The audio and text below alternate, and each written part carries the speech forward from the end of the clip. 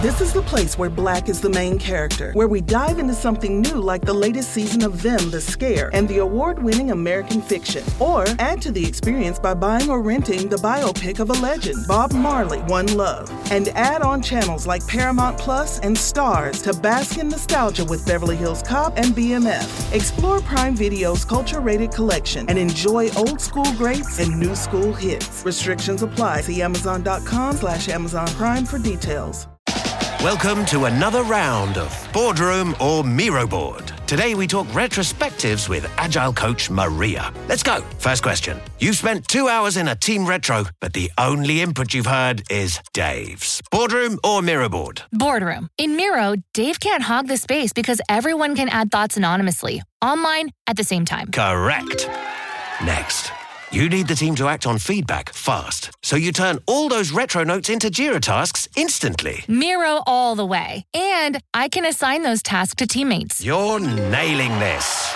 Now, you see hundreds of sticky notes from the retro. A real mess. But you organize them into 5 themes in just seconds. Miro, I basically get back an entire hour when I use its AI tools for clustering. And she's done it. Join over 60 million people running actually enjoyable and actionable retros in Miro. Get your first 3 boards free at Miro.com. That's Miro.com. Hello, friends, and welcome back to another episode of Tigress. I feel like I haven't spoken to y'all in a while, but I think a lot of that is because I have no concept of time anymore. I don't know if anybody else is feeling this way post-pandemic, but I feel like yesterday feels like 3 weeks ago, while also feeling like a blink of an eye ago / sometimes I dissociate and I don't even remember yesterday. So I feel like I haven't talked to y'all in a while, but I think it's because we have so much to catch up about. One of those things is, first of all, Roe versus Wade was overturned last Friday. And so I've definitely been emotionally reeling from that in the sense that so much of my work is around reproductive rights and reproductive freedoms. And I have worked in legislative advocacy for several years now, even as like a passion of mine. And I think what's really fascinating or eye-opening for me is that in doing all of the legislative work, one of the reasons that I'm really passionate about it is because it feels so permanent, right? When you have legislative wins, that is a permanent win. It feels like a systemic change. And I think one of the heartbreaking things about Roe versus Wade being overturned is that it feels like kind of a disruption of that feeling of systemic change being more permanent and being something that is protected. And I feel like with Roe versus Wade being overturned, I'm at least feeling like if our rights can be taken away at any point while we're also fighting within the same system that is fighting us, what progress are we really making? And is progress always going to be something that we're protecting with our lives, or it's going to be backtracked? That's honestly what it feels like. So I feel like for me, the concept of time has really been warped, both because of being in a post-pandemic world where we're slowly getting out into the, real world, not quarantined. Also because social media has a whole other different warped time thing. And of course, the headlines every single day just are so exhausting. Like Roe versus Wade being overturned, mass shootings, it's just exhausting. And so for me, I've definitely been sleeping a lot more. As y'all know, it's been a really long journey of working through insomnia, and I've been in such a good place of sleeping like 8 hours a day. Lately, that's been more like a 10 to 12 hour a day thing, and I still wake up feeling really tired. I think it's more of an emotional thing. I definitely went through like a little bit of a depressive episode after Roe versus Wade was overturned. And I think a lot of that was just like waking up every day. Usually my habits are, checking my phone, checking the news. I always listen to the daily podcast by the New York Times. And it was just like everywhere I turned, more depressing things. So I honestly don't know anybody who was not going through some sort of depressive episode over the last week. But overall, I'm feeling thankful for the communities that I do have, because I think that the solidarity that I have found online, the sisterhood that I found in my own friendships have been what is keeping me afloat. And that is something that I am very thankful for. Now, something we've talked about quite a bit on the podcast, and especially over the last couple years of the pandemic and seeing the anti-Asian violence and hate crimes be on a rise, is Asian American identity. For those of you who cannot see me on video right now, you might not know that I am Asian. I have a very Asian last name. My last name is Okamoto, which is very Japanese. I've been told that Okamoto is like Smith, but in Japanese. So it is a very common last name. But, you know, for me, Asian American identity is something that I've always really struggled with. I grew up feeling really ashamed of being Asian because of being teased and bullied for it and or objectified for it. I think similarly, I have never felt truly in touch with my own heritage, whether that be culturally of understanding Japanese or Taiwanese culture. I also am not really close with family members who are still there. I have many, many cousins on both sides, both in Taiwan and Japan, and I'm not close with them. I'm not on speaking terms with them. My grandparents disowned me. That's a whole other podcast episode if you want to scroll down a few episodes back. And I'm not in touch with my dad, who was born in Japan. So I think for me, my identity racially, culturally has always been something that I've really struggled with. And it really has been only in the last couple years of studying Asian American sociology for the first time in my life and connecting with other Asian American activists who have been actively fighting for more representation and racial equality in the context of identifying as Asian American, that I feel like I've started to really understand what it means to me to be Asian American. And that answer is very fluid. That is something that I will constantly be searching for and trying to define, I think, for the rest of my life. But it is something we're going to be talking to today with my guest, Jeannie J. Park, who is someone I've been connected to on social media for maybe over a year now. She really, I started to get to know her work in the summer of 2020 when she was organizing with Warriors in the Garden, which is a New York City-based activist group that was founded by a group of, I think, 12 different activists who were in the Black Lives Matter movement, one of them being a childhood friend of mine, Livia Rose Johnson. And so through following Livia, I connected with Jeannie and then started following her and have just been so blown away with how she's created space for herself as an Asian American activist, as an advocate for Black and Asian solidarity, as an advocate to talk about mental health and sustainability. And she's also a model. And if you haven't seen her on social media, definitely go check her out. But I recently met up with her for the first time in person and was just honestly blown away by the way she thinks about and reflects on Asian American identity. So with that, welcome, Jeannie.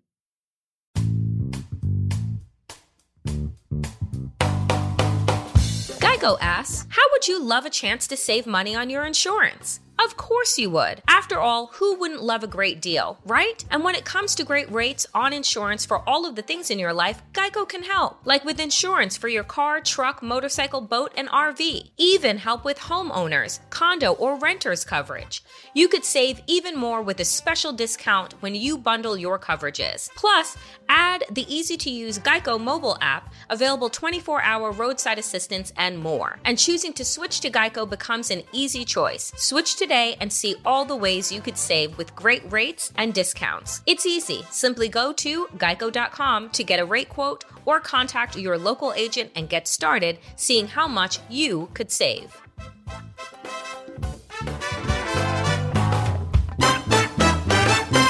This show is part of the Pro-Democracy Podcast Coalition. I think most of us agree that in a functioning democracy, the winner should be determined by the voters. Well, that almost didn't happen in 2020. Now, extremists are working to intimidate and replace nonpartisan election workers with quote-unquote yes men who might reject election results. The only thing that will stop them is us. We've partnered with the grassroots pro-democracy organization Represent Us to give you the tools you need to protect free and fair elections. Learn more and get involved. Visit represent.us/pod to learn more. Hi, Jeannie. Hi. Thank you so much for joining me. Thank you for having me. For the friends of ours who are listening and not watching, they might not know you're Asian, but we know you're Asian. We know we're Asian. What is your racial ethnic background? I am first generation Korean American. My parents were both born in South Korea, and immigrated here the year I was born. Okay. And you have siblings? Yeah, I have a sister. She's a year older than me. She's also Asian. Surprise! I always ask about siblings, I think, because I feel like, at least for me as an Asian American oldest sibling roles are very much a thing in like various East Asian cultures, especially, I think, because there's this whole respect of the elders and hierarchy that naturally happens. Such hierarchy, and it's a filial piety. Yeah, even like who eats first. Yeah. Where you're placed on the family portrait, that kind of stuff. Yeah. I'm the baby of the family, so I got the least attention. Do you feel like right now you identify really strongly as a Korean American or more as like an Asian American? This is a really good question. I feel like I teetered between, in the beginning, I wanted to come, we know the term Asian American was coined in the 60s during this Asian civil rights movement by 4 Asian women scholars at UCLA as an attempt to build interracial solidarity. Yeah. So kind of when I started doing this organizing work, I really wanted to come from a place of building solidarity. But then I felt that that term became such a blanketing term. Yeah. And such a monolithic thing to really flatten us all into one. And so now I like to be very specific about the fact that I am Korean American, because I think our experiences are so diverse, and there's 44 countries in Asia. Yeah. But in America, Asian is syndicated to Chinese, Korean, or Japanese. Yeah. And I also think we saw in the way that, we kind of all got scapegoated, regardless of the fact of whether we were Chinese, that with this anti-Chinese sentiment from the coronavirus, it was just all Asians. Yeah. And I think also in the 20th century, we saw that with a lot of anti-Japanese sentiment. Yeah. So this is not new. Not new at all. Yes. So take notes, children. Learn your history. Right before, when we were doing the intro, I was kind of talking about how I came to know you really a couple years ago when you started organizing with Warriors in the Garden. But where it was at the beginning, or where was that in your organizing journey? So I feel like me starting to organize was kind of the final straw on just a lifetime of suppressing my Asian American identity, my Korean identity. And really in college is when I changed my major halfway through to Asian American Studies. I need to learn the history of my people. because I felt so lost in terms of, I felt like I had no connection to my roots, but I had also spent, 23 years running away from them. I tried to be so white growing up. I was the banana, the ideal banana, and the ideal model minority. And so I think organizing was also just so healing for me to really reckon and awaken to, radical, almost Asian awakening and pride from such self-hatred and repression. So the organizing was really kind of 2020. Yeah, right? That was 2020.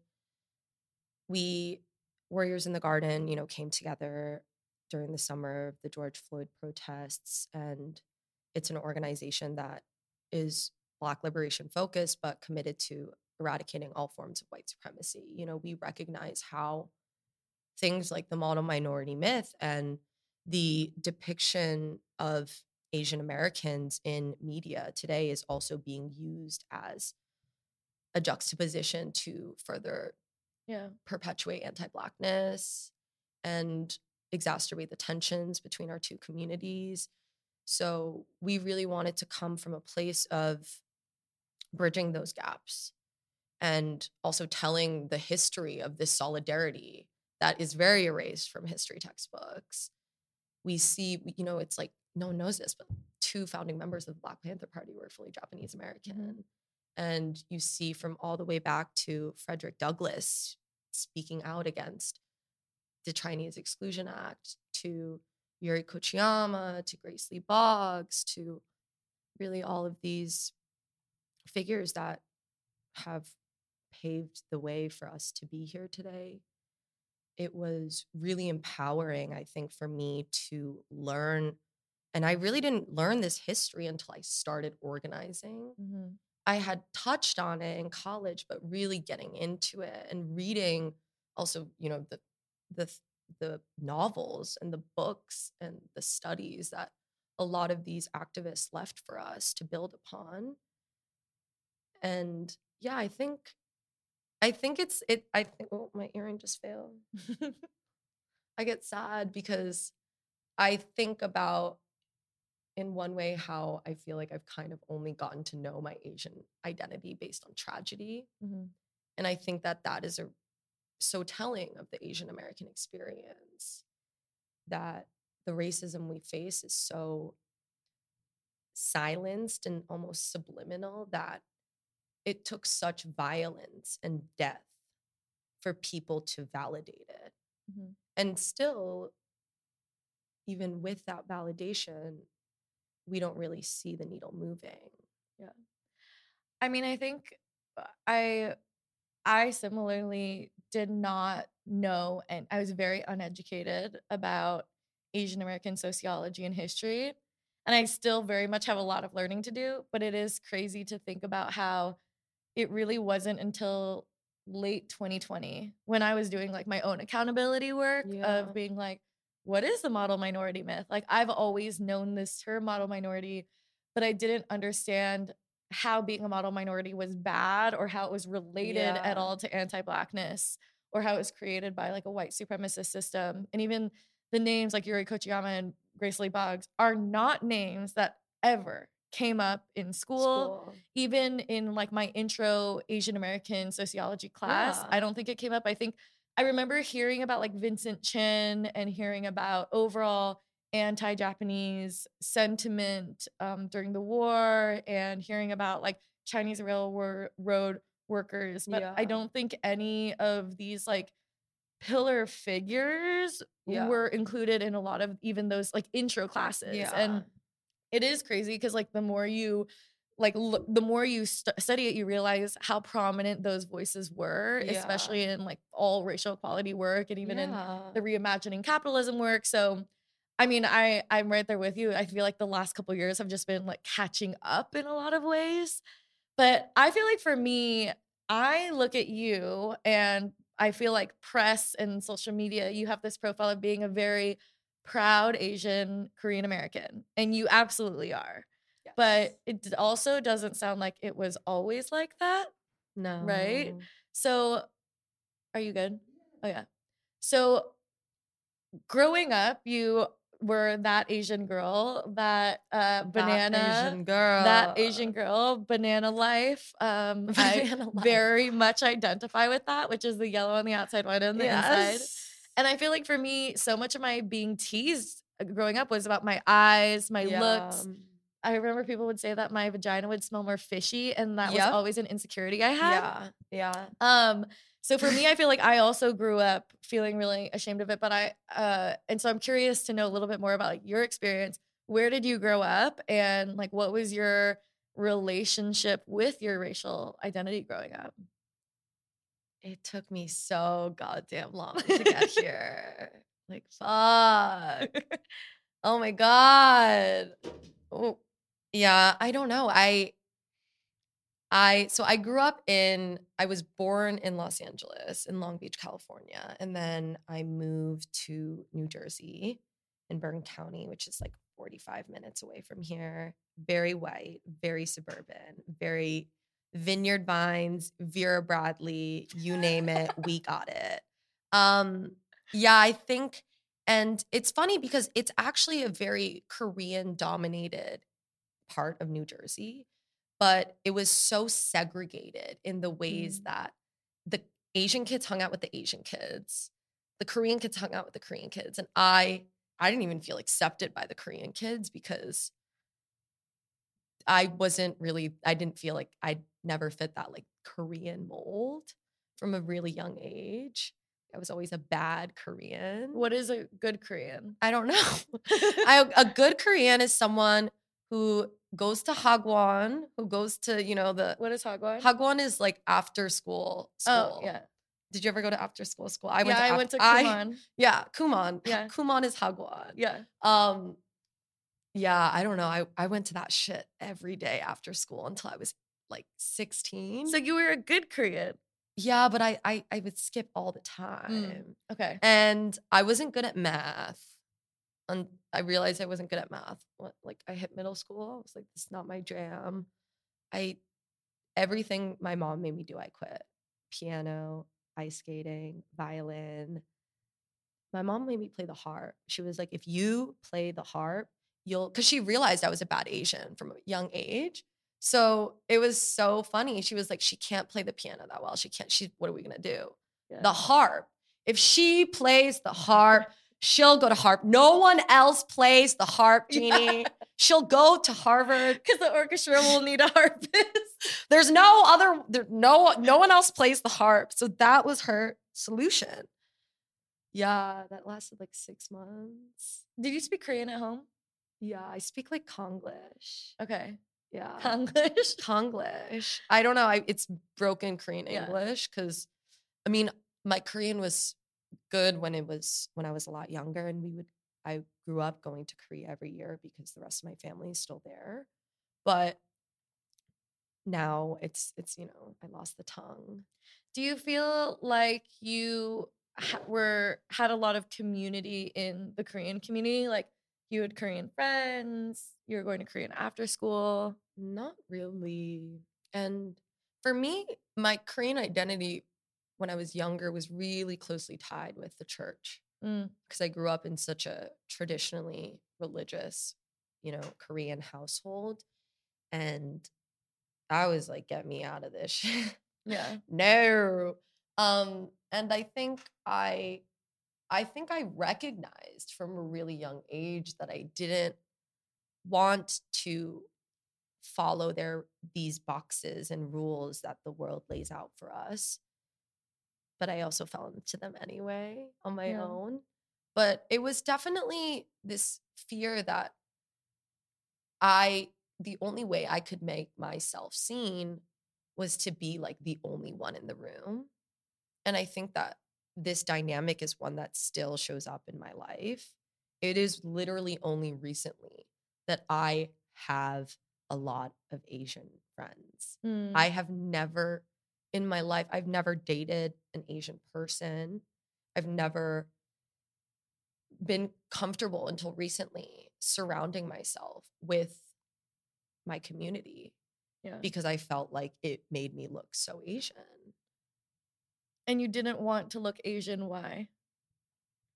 Because I wanted to be accepted and I wanted to. By white people. Yeah. And I was teased. I mean, I was teased for my whole life from as young as I can remember, but not even teased, like bullied, physically attacked, harassed every day of my life for being Asian. I would go home. I wouldn't be able to talk about it. Mm-hmm. My parents told me to keep my head down, to be grateful for what I'm given, even if it's only the scraps. We're guests in this country. I think for them too, being immigrants, they've always, their generation have very much, I think, assumed the model minority boxes. And yeah, I think about some of the shit that happened to me when I was younger and I'm like, fuck. Yeah. Like, I don't know. I think it's just like there was this boy in middle school who every day would tease me about like my eyes, like the smell of me, like everything, the lunchbox, everything, head to toe. And one day my mom caught him leaving like a dead bird in our mailbox, and it had a little packet of soy sauce attached to it. Oh my god. And this is so, like, it's fucking hilarious now I think about it and I laugh at it. But it's also so traumatic that I would have gone through that when I was in second, third grade. Yeah. And that it also would have been so brushed under the carpet. And I think, you know, these experiences happening to me so much compounded with the fact that my parents didn't really open that space for these conversations to be had. I literally was never told that. I didn't learn about Asian people being discriminated against. I didn't learn the history of it. I wasn't told. Like, I literally thought I was white. That's insane. Yeah. I am not white. Yeah. I have never been white. I will never be white. I mean, you know, yeah. When your mom saw that boy putting the dead bird in your mailbox, what was her reaction? Was there a conversation about it? No. She just threw it away? Yeah. And we didn't talk about it. Yeah. Yeah. I mean, I think the trauma even of that is, I mean, it's the model minority myth, like kind of the harm that it does on Asian Americans or just Asian people in this country in general is like, you are the ones who are good at math. You're statistically the ones that have a closer income, higher proximity to whiteness. And we see our like Black and brown brothers and sisters and siblings who are being ridiculed for things that I don't want to say are much worse, but feel much worse, right? Like, oh, they're making fun of me for being good at math. They're making fun of me for, you know, being good at doing piano, you know, things that, but at the same time, these very traumatic things like I smell bad, I'm ugly, my eyes are small, you know, things that absolutely are so traumatic as well. And yeah, I mean, I think something I was always really thankful for is like, I'm second generation Chinese, first generation Japanese. And my mom talked about everything. So we dissected everything. We didn't talk about the history, but we talked a lot about like, why is this bad? How are you feeling? There was a lot of therapy. So when do you think that, you know, coming from maybe a household where you weren't talking about the bullying or what you're going through, when did you kind of have that light bulb moment of like, wait, I'm not white. I'm, you know, I am Asian and that this is bullying? Literally last year. 2020. Like, I mean, not even, because I remember 2020, the beginning of the pandemic, we started seeing anti-Asian hate crimes. I was speaking out about it. I was getting gaslit left and right. People were literally shutting me down. But that is also the model minority myth doing its dirty work of telling us to shut up, sit down, be quiet, and listen. That, you know, we are wealthy, white, Ivy League educated Americans, that we are accepted, that because we've kept our head down and we've been quiet and we've worked hard enough that we've made it. This is, where have we made, where have we, you know, like, where are we? And I think that moment where I really started realizing, like, even if we've played along, I've played along all these rules. I literally lied. I played into it so deep that took me 22 years to come to that realization and to start loving myself for who I really am. And I think that is what the model minority myth is. I think that's what it does. And, you know, in the sphere of white supremacy, it's this crazy, like, I see the model minority myth as such a tying yet invisible thread that keeps white supremacy going. How would you describe the model minority myth to like someone who's never heard of it before? The false depiction that Asian people are white. Yeah. Like, to put it simply. And well off. Yeah, and it erases also, I mean, this is why we have such a monolithic view of what Asian American is right now. It's really only Eastern Asian. That's what people recognize. And wealthy. Yeah, Eastern, well-educated, wealthy, like crazy rich Asians. That's what I think of. I think of these depictions and the media portrayal of Asian Americans right now. Bling Empire, it completely invalidates and erases an entire working class.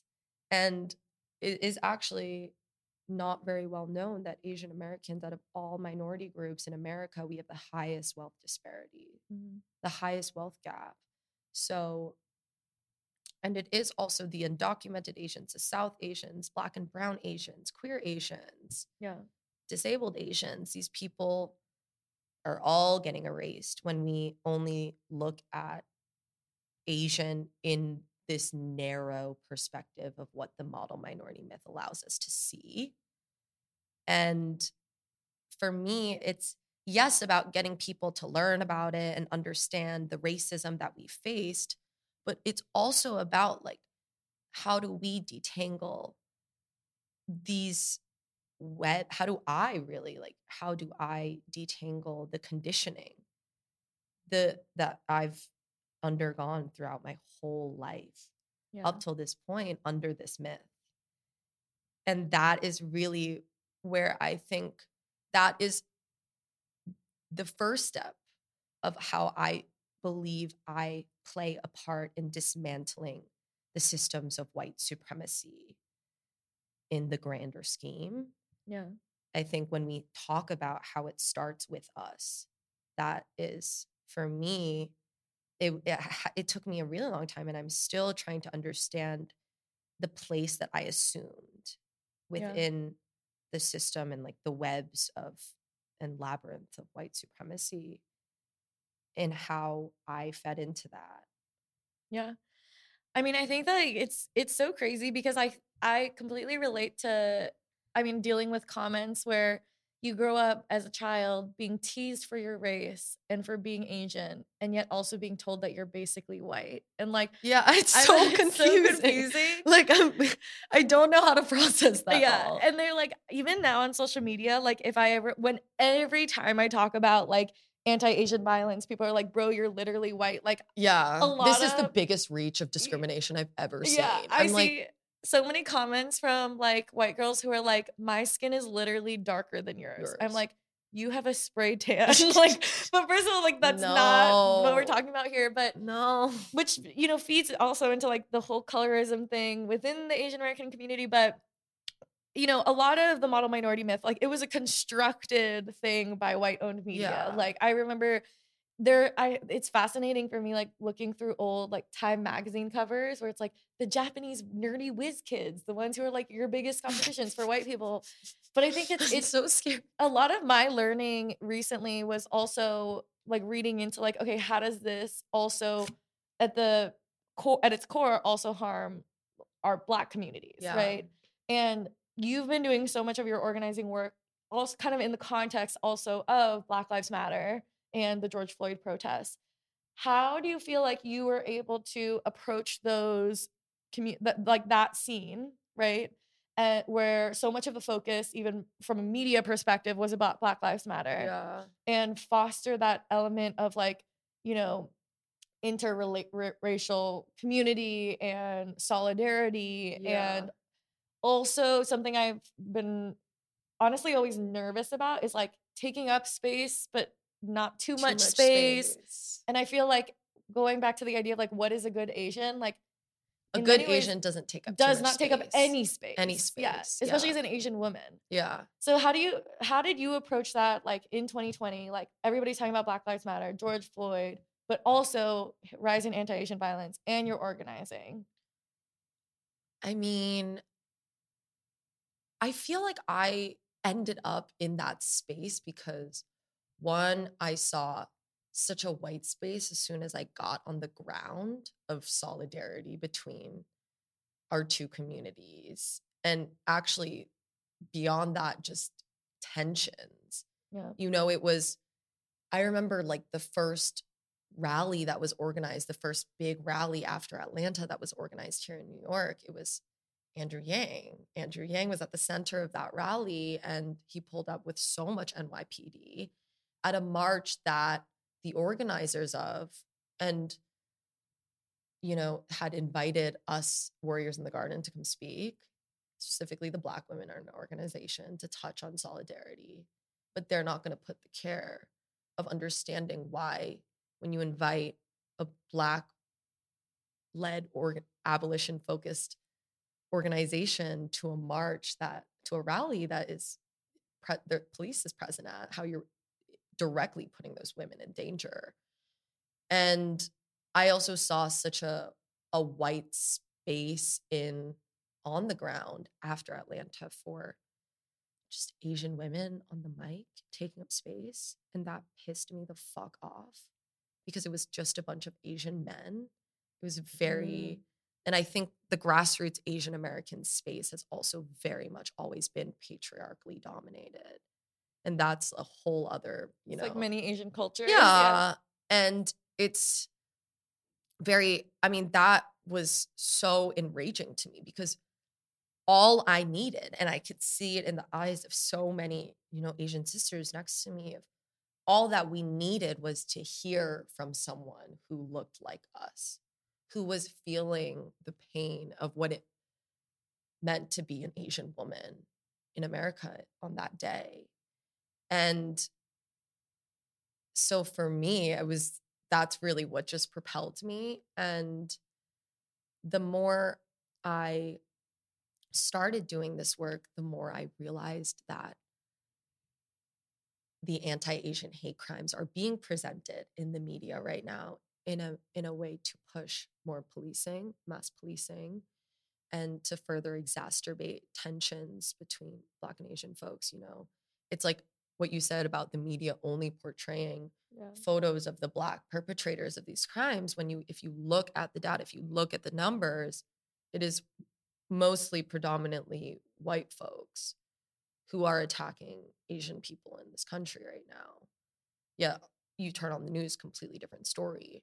But they're exacerbating tensions that they already know exist, that we also haven't really been taught about. So I feel like all of this was happening subconsciously under us. And I studied Asian American studies. I studied critical race theory. I studied, what I could find about the history of how the African American civil rights movement and Asian American civil rights movement worked together in the 60s. And, we sat down at the table, and because at the end of the day, when Atlanta happened and when hate crimes were happening, specifically against Asian women, Black women were there for me. They understood what that felt like. They also understood what it feels like to organize in a movement where they get erased, where they're literally discriminated by Black men leading those movements too and erased. So I think it's, at the end of the day, the intersections of the racism and the sexualization that we face really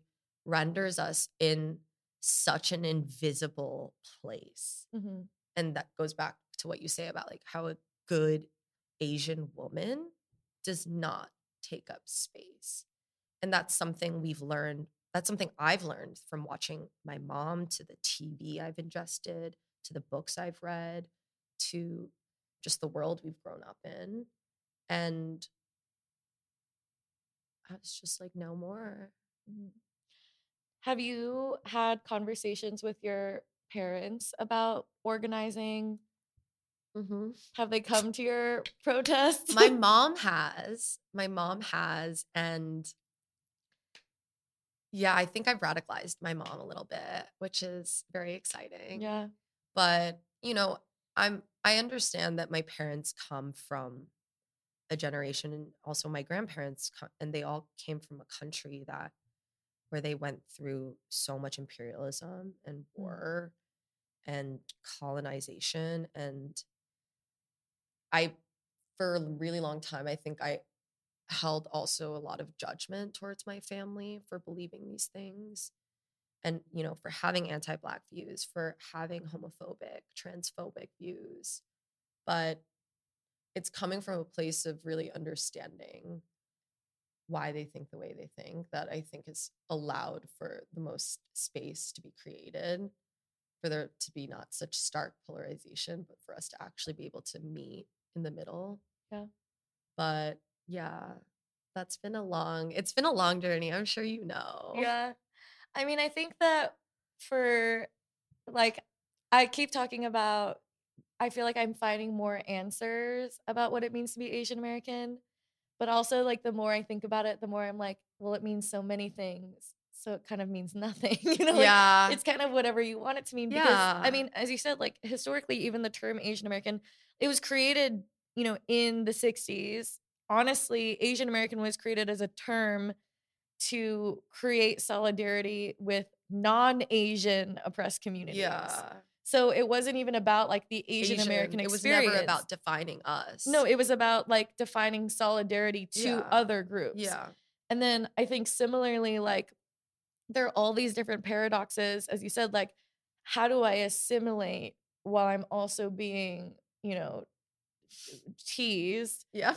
How do I establish that I am not white while also being in a system where the model minority myth says I'm basically white. Yeah. There are all these different paradoxes, or like even I think for me, like on paper, I've like when people read my resume, like or like they introduce me, usually their first reaction is like, wow, your like grandparents must be so proud of you. And I'm like, my grandparents disowned me because I was not Chinese enough. Yeah. When in reality, I'm like on paper, like I went to Harvard. I'm like financially independent. Like I'm a fucking homeowner. Like they're all these things that you would think that make them really proud. But it's like, no, but because I did that by being a loud person, I'm a bad Asian. I'm a bad Chinese granddaughter. I am a disownable, dishonorable. And so it's all these different paradoxes that I just think are just that are confusing. That's why you just got to throw that shit, wrap it all up and throw it out the window. Fuck it all. And then how do you, it's like, how do you, for me, it's like, because I relate to that so much. Like, even if on paper, everything you're doing is perfect, I was never good enough because I was never quiet enough. And I am a very loud person. Like, bitch, I was born this way. I'm a fucking Leo. I'm a double Leo. There's double Leo in my chart. Like, you're not going to shut me up. And that was very early on. Like, my parents literally like put me in like Taekwondo. They were like, neutralize her, neutralize her, get all the energy out. Take it out, neutralize her. And even, I mean, it's painful because I wish my parents were proud of what I was doing and what I'm trying to create with community organizing. But speaking up against racism is very non-Asian. It's just, it's a bad thing to do to my parents. To them, it's like, I remember the conversations we had when we first saw these hate crimes happening. It was like, oh, like, honestly, and the saddest part was that it didn't surprise them. They were like, this is just the way things are. But, recently my mom did say something to me about how all my ability to resist and speak out is also a privilege. Mm-hmm. And I think this is really the ultimate sacrifice of what I feel like my parents have sacrificed, and the privileges that they've given me. And I truly believe that this is how I exercise them. Yeah. And because it is so many of the things that I speak out against, like my mom grew up in a society where it didn't validate it as wrong, And so I think it's the privilege of growing up also in a society at the end of the day that as much as they tell you to assimilate, we've seen allyship and solidarity from communities and, sorry, I'm brain farting. No, I totally hear what you're saying. And I think about this a lot with my grandparents because I remember talking to them about the anti-Asian violence and they're like, oh, but it's because Black people are racist. Like they're much more conservative. They're Trump supporters. Yeah, same. But it was really fascinating because it kind of minimized the idea that anti-Asian violence was like really a thing. Yeah. Like as a societal issue, it was more like, oh, it's a Black and Asian issue. Yeah. But at the same time, like my grandparents have been living here for 50 years or something. They're still very, what people would call like fob, like fresh off the boat, like very thick accents. Social cues are not, they definitely draw a lot of attention. Yeah. And they live in Indiana, and walking around with them, like my initial emotion is like feeling embarrassed because the way they're interacting with other people, the accents and the way they're talking at people, you know, very like in your face. Yeah. Like people look at them weird, people judge them, people say mean things. And for me, it's easy to be like, why don't they realize that they're being mistreated? Why aren't they saying anything? Why do they just pretend everything's fine and then blame it on someone else, blame it on Black people, right? And a lot of it is that is the model minority myth at work, but also I kind of recognize like it's a survival mechanism, right? Like they got here as poor Taiwanese Americans during the Chinese Exclusion Act, by the way.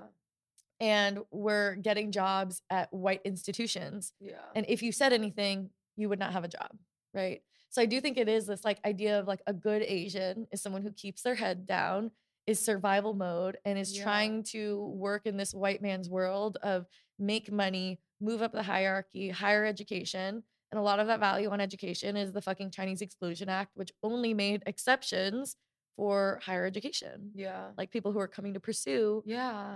It's crazy. It's fucking insane. I mean, you think about that, you think like a decade later after that, it was the Anti-Prostitution Act of 1890, which barred any Asian woman from coming onto American land out of suspicion that they were like under the assumption that totally forgot about all Asian women are prostitutes, are war-torn mail order brides.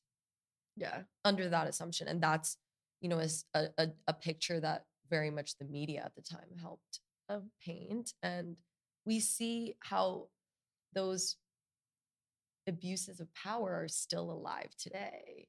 You know, you saw the way the media reported just on the Atlanta shooting.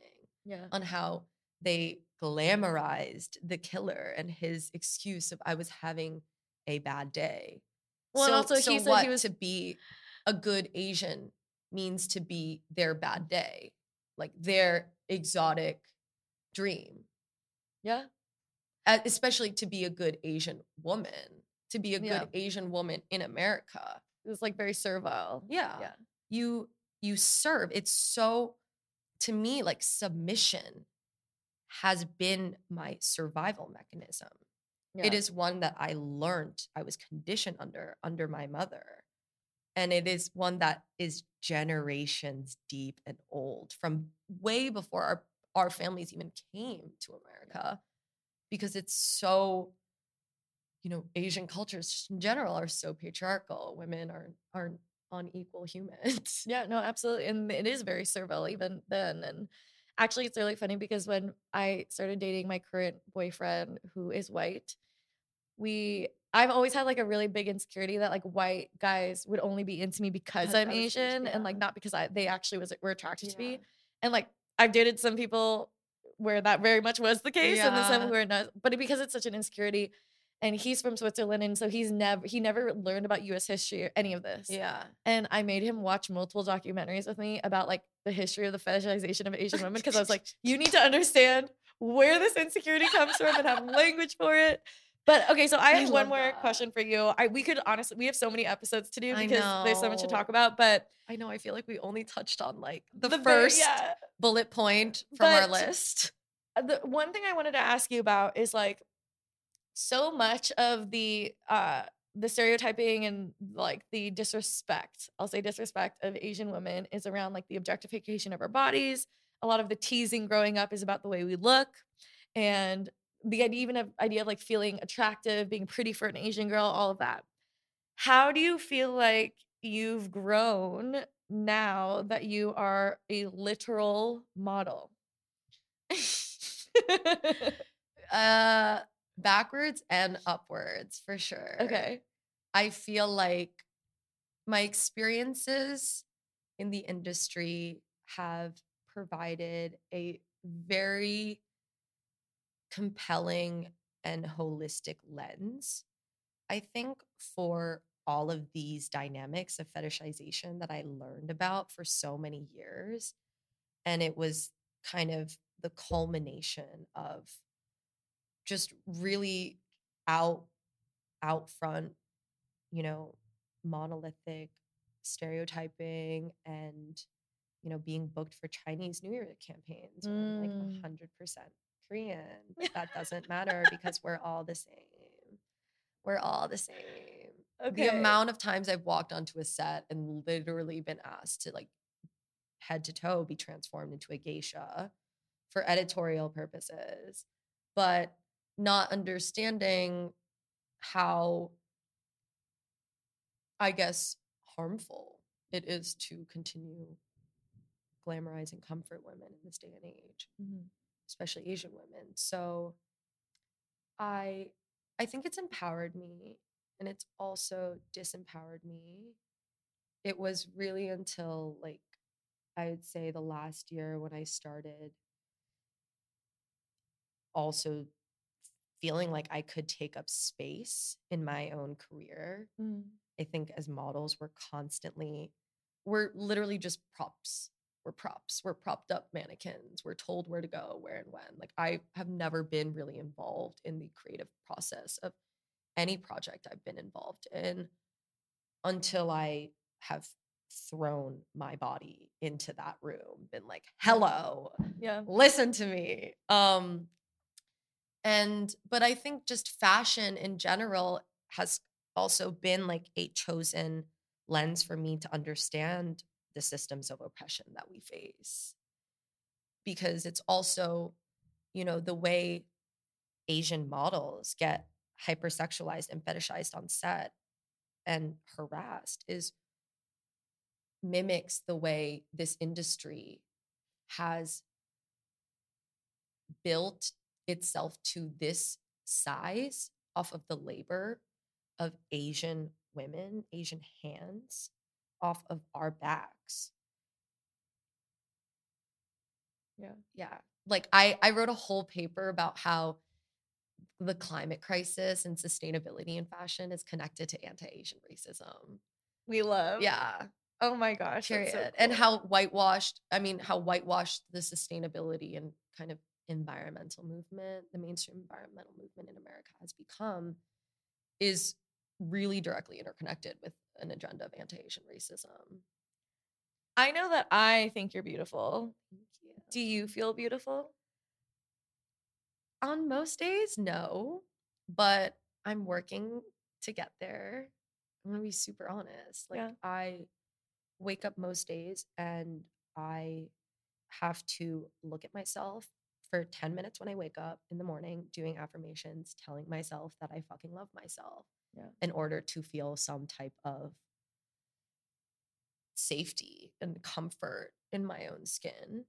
It is, I feel like I've been backtracking so much for like the last few years because it's almost like I feel like I'm only starting to like live for the first time because I'm embracing an identity that I, you know, ran away so heavily from my whole life. And I always say, like, if I could just get one other girl to learn to, in this, growing up in this country, to not take 22 years to learn to love herself, then my job is done. We love. Well, you definitely have done that, so maybe you can retire now. I'm so excited for many future episodes because we have so much to talk about. Yes, much more to come. But come back next week because next week we'll also be with Jeannie because we have so much to talk about. Yes. And we'll link all your socials. And yeah, we'll see you soon. I'll see you guys then.